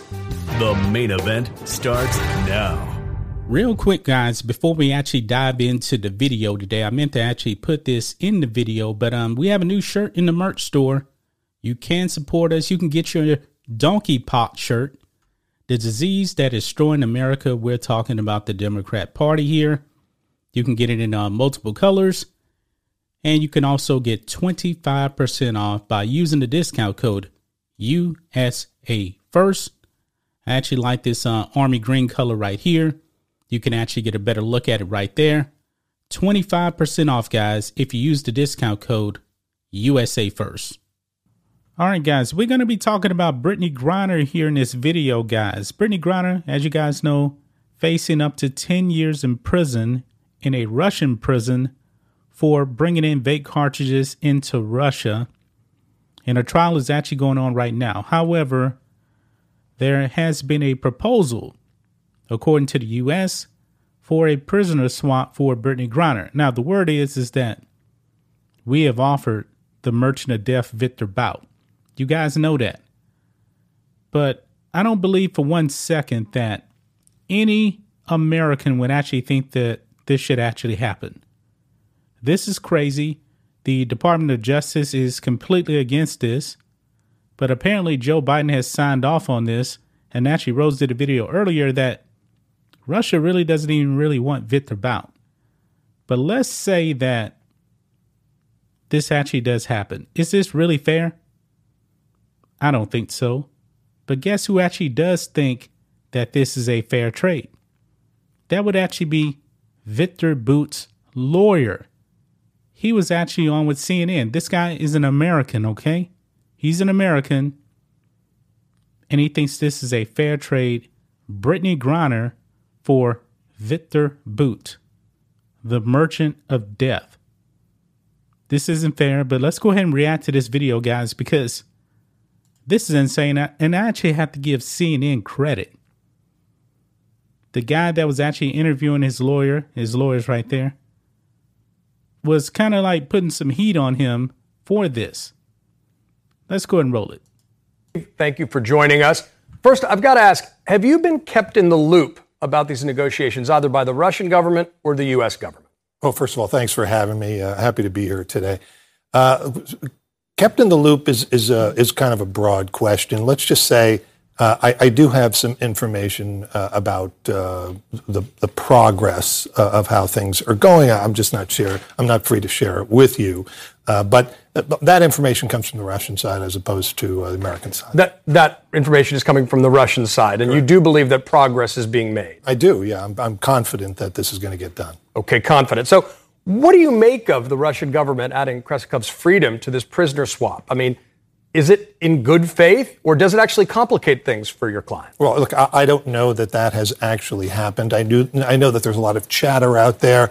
The thing that you have to understand about this kind of negotiation is there is always going to be some names put on the table, back and forth, who we want, who we don't want. Look, it's part of any prisoner exchange negotiation. The worst thing that happens here is there's just too much what I call megaphone diplomacy on the U.S. side. The Russians are very quiet about it, and the American side, for whatever reason, a lot of folks are talking about it. And I don't mean you folks. I just mean the folks. Well, actually, it was really the U.S. government, because Anthony Blinken came out and he's actually talked about it. And also the the Biden administration has actually talked about Brittany Griner's case, but it was Anthony Blinken who came out and said that, hey, we made Russia a significant offer for Brittany Griner. Folks on the government side really should not be discussing it. So given that, do you think that the Russians would make the trade solely for your client, Viktor Bout? Do I think so? Am I hopeful so? Absolutely, yes. Look, it's no secret. They've been wanting him back for several years now. They've been trying to get him back for decades. That's not something they've ever kept secret. Why? I mean, your client is a notorious international arms dealer. He's known as the Merchant of Death. Why do you think he is such a priority for the Russian regime to get him back? Well, look, the easy answer to that is the most obvious one, and that is at the time the U.S. government targeted Viktor Bout back in 2005, 2006, he was retired, living in Moscow, no longer in the transportation business. Transportation business. Correct. That's your story. Yeah. Transportation business. Not the arms business. The transportation business. This is nothing more than his lawyer trying to paint him in a good light. What do you mean that's my story? I mean, he's that's an arms true. dealer, correct? Well, he transports a lot of things. He transported for the U.S. government, as a matter of fact, back in the 2000s and the 1990s. It's a very delicate euphemism for arms trading. Well, but it's no worse than this Merchant of Death moniker that you folks in the media have continued to use on him. It's really not so. Frankly, in this country, we have more arms dealers who contribute to mass violence and mass killings in this country and are responsible for more deaths in the U.S. than Viktor Bout ever was. Well, we'll get you in on that other topic another day. But specifically on this issue, I mean, on the one hand, an international arms dealer, priority for the Kremlin, in exchange for a WNBA player and an American citizen. Does that seem equal to you? Does that seem balanced as an American? Well, I'm not here as an American. I'm here as Viktor Bout's lawyer. You're both. Well, I am, but my primary responsibility, look, in my practice, the clients come first. That's just the way it is. And while I am a patriotic American, I have security clearance. I have had it for almost 20 years, highest levels. Okay, somebody needs to revoke his security clearance because we all know that this is not a fair trade. Civilian security clearance an American can have, but I'm here on behalf of Viktor Bout. And do I think it's a fair trade? Yeah, because Viktor Bout's been in jail for 15 years, almost 15 years. He's been thousands and thousands of miles away from his family. It's time for him to go home. Remember, his crime was a talk crime. No weapons were ever exchanged. No money was ever exchanged. It was a created crime created by the DEA solely so he could be charged in the district in this very city. And then they asked for a life without parole sentence for a talk crime. Remember, nothing ever got exchanged. Let me ask you this, given that you're in contact with your client, presumably, do you know if he supports Russia's invasion of Ukraine? Okay, we don't need to go any further than that. This guy, man, seems to be a crackpot lawyer. That's an American, but he's definitely all about Viktor Bout, his clients, more than being an American. Viktor Bout hates America. Viktor Bout supplied arms to terrorists. And he says that this is a fair trade for a WNBA player. This is awful right here. This is completely awful. And this man has a security clearance from the U.S. government. I get that he's a lawyer, but truly deep down inside, he knows that this would be an awful, awful trade. This is not a fair trade. I don't care what this guy says. This is not a fair trade. That's just my thoughts on this. What do you guys think of this? Black and white sports fans, let us know what you think about all this in the comments. Make sure to subscribe to Black and White Sports, and we'll catch you next time. Thanks for watching the show. Be sure to like, comment, and subscribe. Be sure to tune in next time on Black and White Sports. You're tuning into Black and White Sports on YouTube. The no-holds-barred truth on sports. The main event starts now. Real quick, guys, before we actually dive into the video today, I meant to actually put this in the video, but we have a new shirt in the merch store.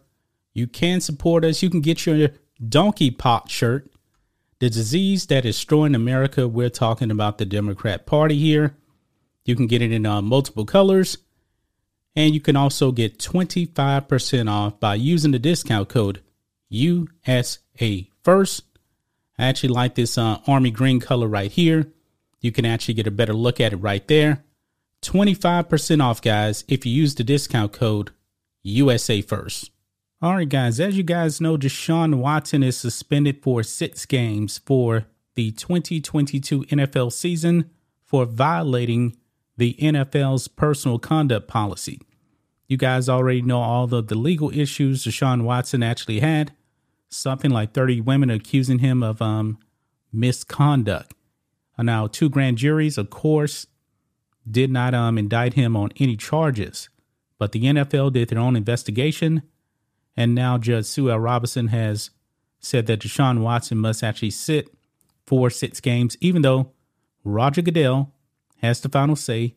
We'll find out in the next couple of days or so, because I believe that the NFL has 3 days to actually say, you know what, Goodell needs to weigh in on this, and he can actually increase that suspension, because we know that the NFL wanted him suspended for a full season.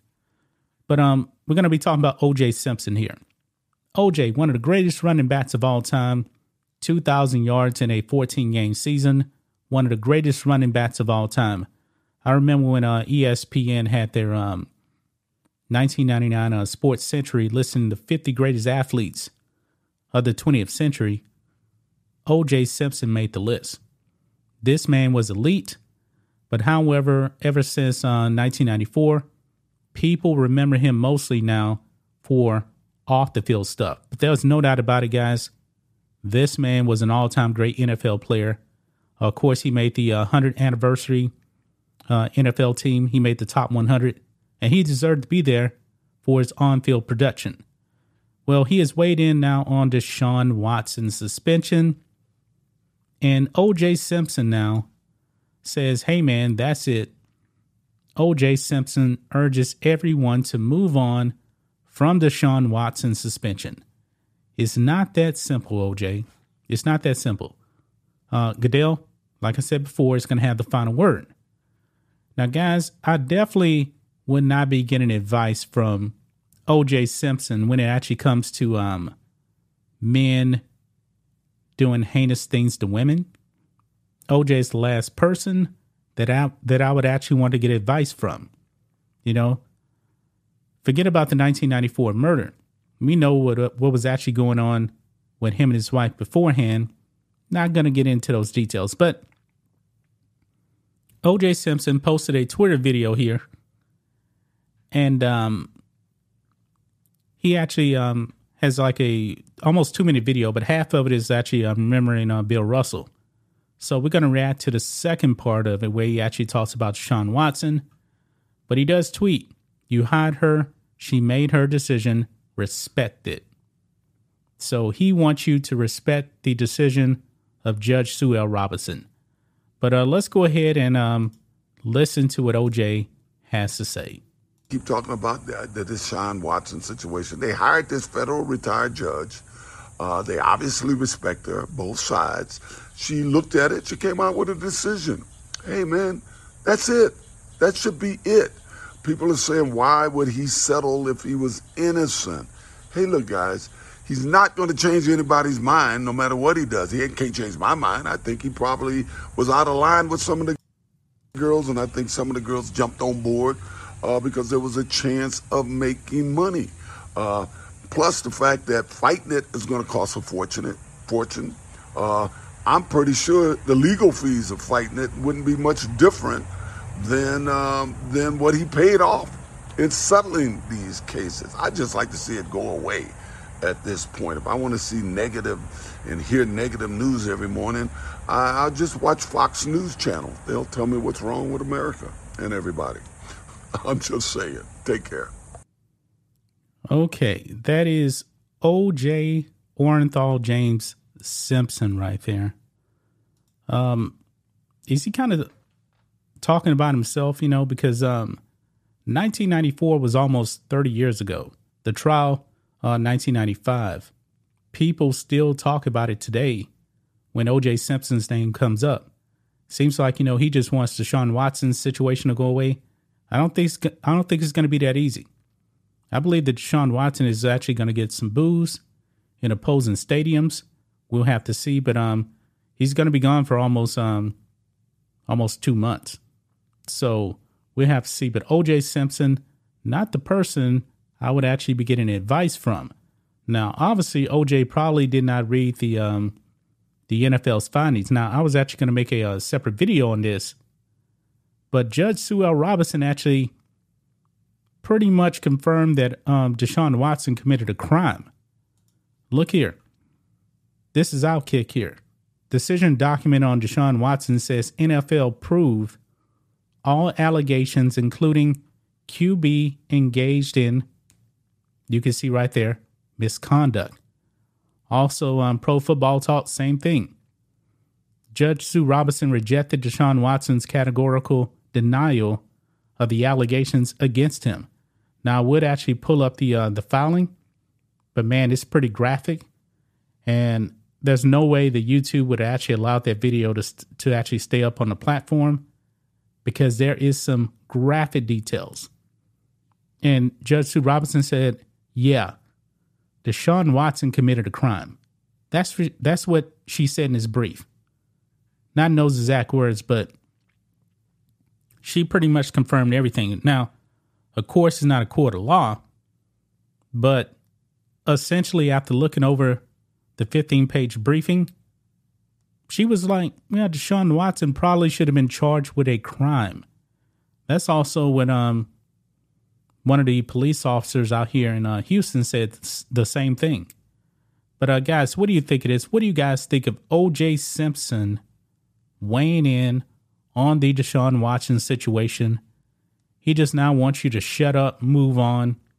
It's a done deal, even though it's not a done deal. It's not a done deal yet.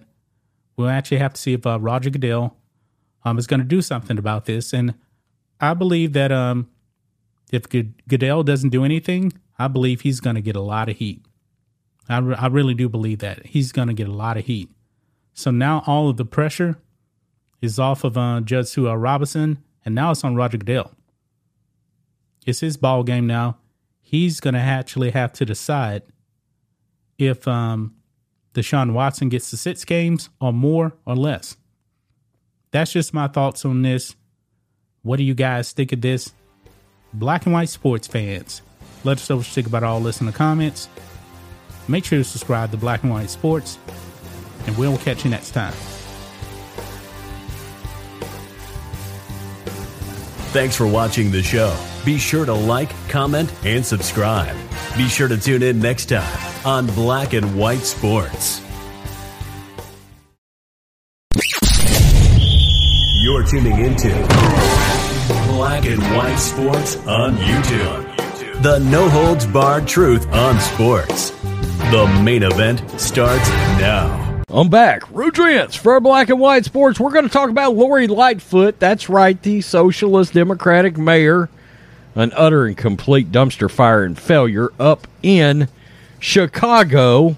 I did a video last week where we talked about the fact that she is trying to stop the Bears from moving out of Chicago. By the way, they're wanting to move out because it has gotten unsafe around Soldier Field. They're concerned about that. They want to move out to Arlington Heights, and she presented some proposals.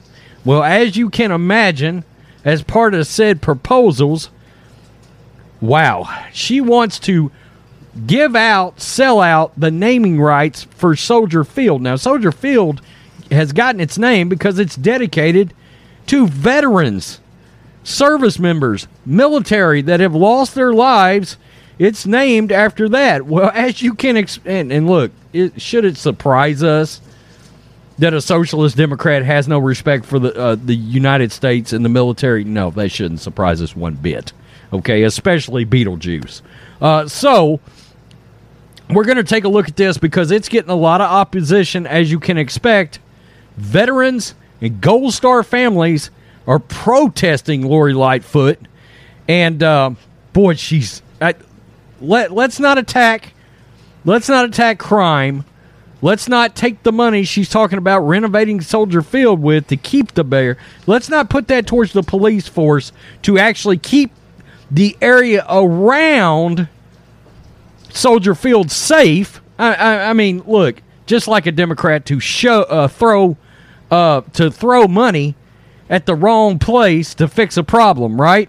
Instead of going after the root issue of crime and backing the police force, which the police absolutely cannot stand her up there in Chicago. I mean, they lost a police officer last year. They turned their back on her. Who can blame them? So, let's get to this. Oh, man. Absolutely crazy. This is WGN. Gold Star families teamed up with veteran groups outside of Soldier Field on Sunday to protest Mayor Lori Lightfoot's latest proposal that attempts to keep the Chicago Bears in the city and not suburb-bound.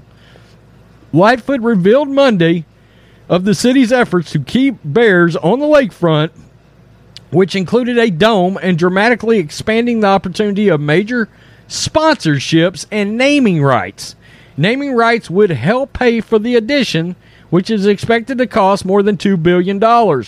Critics panned the proposal as offensive, saying the stadium was built as a memorial to fallen soldiers. Quote, "Everything ain't for sale. This is our heritage. We have to take care of this." Tom Russell with the Canaryville Veterans Rider Association. Gold Star parent Gene Harris deemed the proposal unnecessary. Our predecessors' mothers dedicated this back in 1925. There's no reason to do this, Harris said. Former Illinois Governor Pat Quinn introduced a city ordinance at a news conference Tuesday that calls for a citywide referendum to prevent selling the naming rights to Soldier Field. Quote, "The name of Soldier Field should be Soldier Field forever. Amen." Quinn said in a statement, "The people of Chicago do not want corporate names attached to their war memorials." Let's just take a look at this. Today, Gold Star families teamed up with veterans groups outside the stadium to protest the proposal. The mayor's plan to keep the Bears from moving to Arlington Heights includes adding a dome to Soldier Field. Naming rights would help pay for the addition, which is expected to cost more than $2 billion. Critics say the proposal is offensive since the stadium was built as a memorial to fallen soldiers. Everything ain't for sale. This is our heritage. We have to take care of this. Our predecessing mothers dedicated this back in 1925, and there's no reason to change it. So, there you go. I mean, look, the veterans are upset. They should be upset. I mean, good grief. It's amazing. We want to throw all this money out there, but the Bears have come out and said, look, they've deemed that area to be unsafe at this point. Chicago is overrun with crime. They've gotten crime in the areas that just isn't used to seeing it. It's a war zone. It's gang warfare up there. And, of course, she doesn't want to back her prosecutors don't want to prosecute, and she don't want to back the police, Lightfoot. Instead of tackling the actual root cause of the problem to get the Bears to stay, and keep in mind, they can keep that field, even if the Bears move, they can keep that field as not only a memorial, but they can have other events at that field, and the field not have to be bothered, okay? And it can still be respect these veterans. So there's all kinds of things that can be done here that might prevent this move from the Bears. Of course, Lightfoot's not going to do it. It should not surprise us one bit. By the way, Illinois' got the strictest gun laws in the country. It's funny how that works. Strictest gun laws, gang warfare. Criminals are going to get their guns regardless. We keep saying that. So, tell me what you think, black and white sports fans. Lori Lightfoot is a dumpster fire of epic proportions, and now it's affecting veterans, Gold Star family members, the Chicago Bears. Once again, be careful who you keep voting for. Vote these Democrats out in Illinois. Peace. I'm out. Till next time. Thanks for watching the show. Be sure to like, comment, and subscribe. Be sure to tune in next time on Black and White Sports. You're tuning into Black and White Sports on YouTube. The no-holds-barred truth on sports. The main event starts now. I'm back. Rodriguez for our Black and White Sports. We're going to talk about Brittany Griner and her negotiations, along with Paul Whelan, for her release.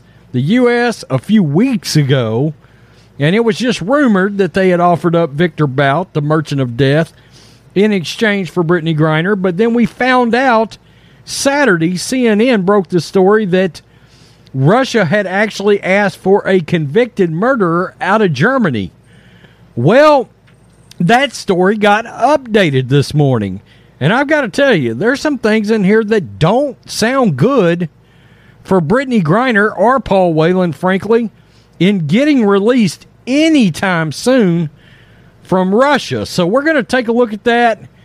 And very quickly, I'll set the table so people that didn't see that first video, they will know exactly what's going on. Russian officials requested adding convicted murderer to Griner-Whelan prisoner swap. Now, what this is about, Russian government officials requested that a former colonel from the country's domestic spy agency who was a convicted murderer in Germany last year be included in the U.S. proposed swap for notorious arms dealer Victor Bout for Brittany Griner and Paul Whelan. Multiple sources familiar with the discussions told CNN.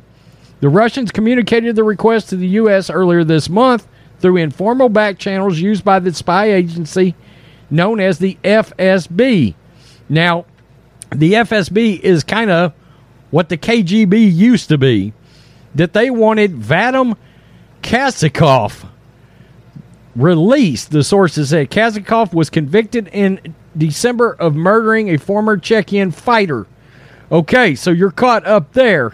Now, let's go down to where the updates come in. Adrian Watson, a spokesperson for the National Security Council, told CNN after this story was published that, quote, holding two wrongfully detained American hostages for the release of a Russian assassin in a third country's custody is not a serious counteroffer. It is a bad faith attempt to avoid the deal on the table that Russia should take. This is not good news for Brittany Griner. National Security Council Coordinator for Strategic Communications John Kirby echoed Watson on Friday, calling Russia's request a, quote, bad faith attempt to avoid a serious offer. During an interview with Jim Scutto on Aaron Burnett Out Front, quote, we urged Russia to take that offer seriously. Quote, it's just that they haven't been willing to faithfully consider or even seriously consider the offer that we put forward. I would not say we've stalled. They asked if the negotiations had stalled.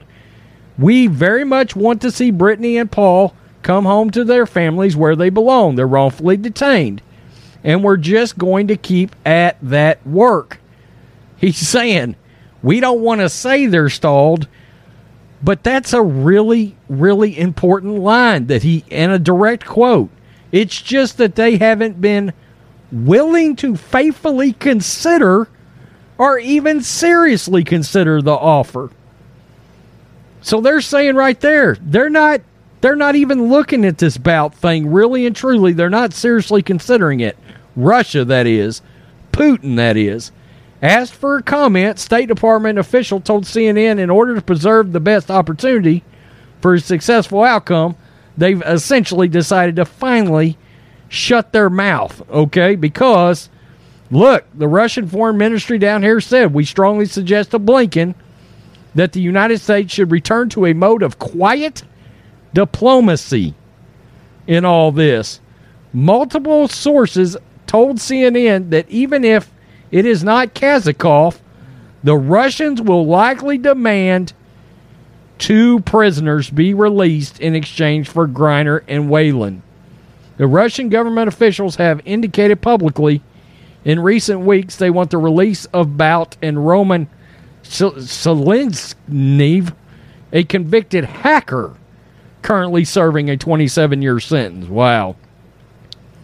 So, this is getting bad because now it looks like Russia is coming back and saying, look, it's going to be a 2-for-2 swap. It's not going to be a 2-for-1 swap. And they're not even seriously considering the original offer.